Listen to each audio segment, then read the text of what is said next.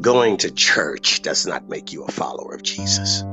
Sitting in an audience listening to some rock band jam on a stage in the name of God does not make you a worshiper.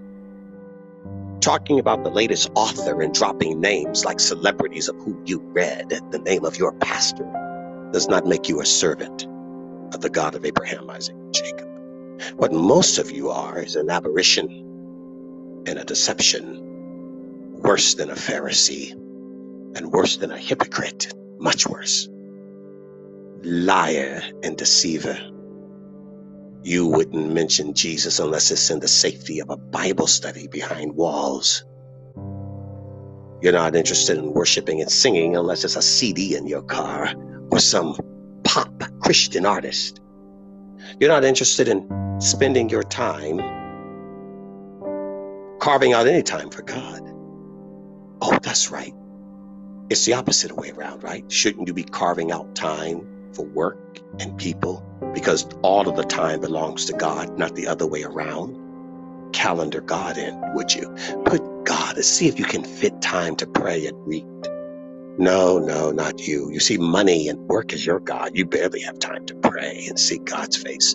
To you, whipping the horse and getting more out of the ox is how you make money.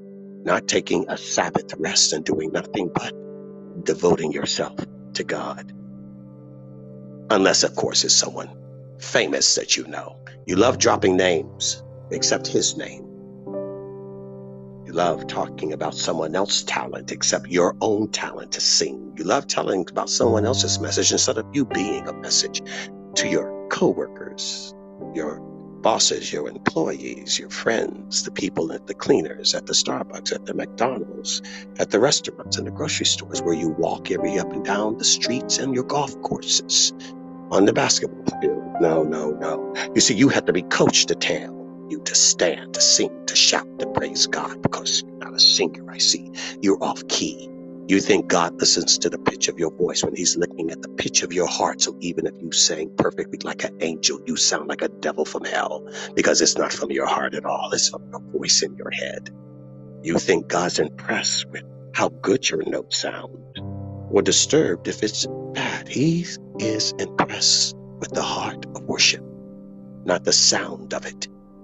No. You keep going right on being who you are, useless, while you complain about the devil's kids who are quite useful for him. They serve him well. They don't need to be coached or cheered into evil. They do it gladly, boldly, ferociously. They're passionate about it.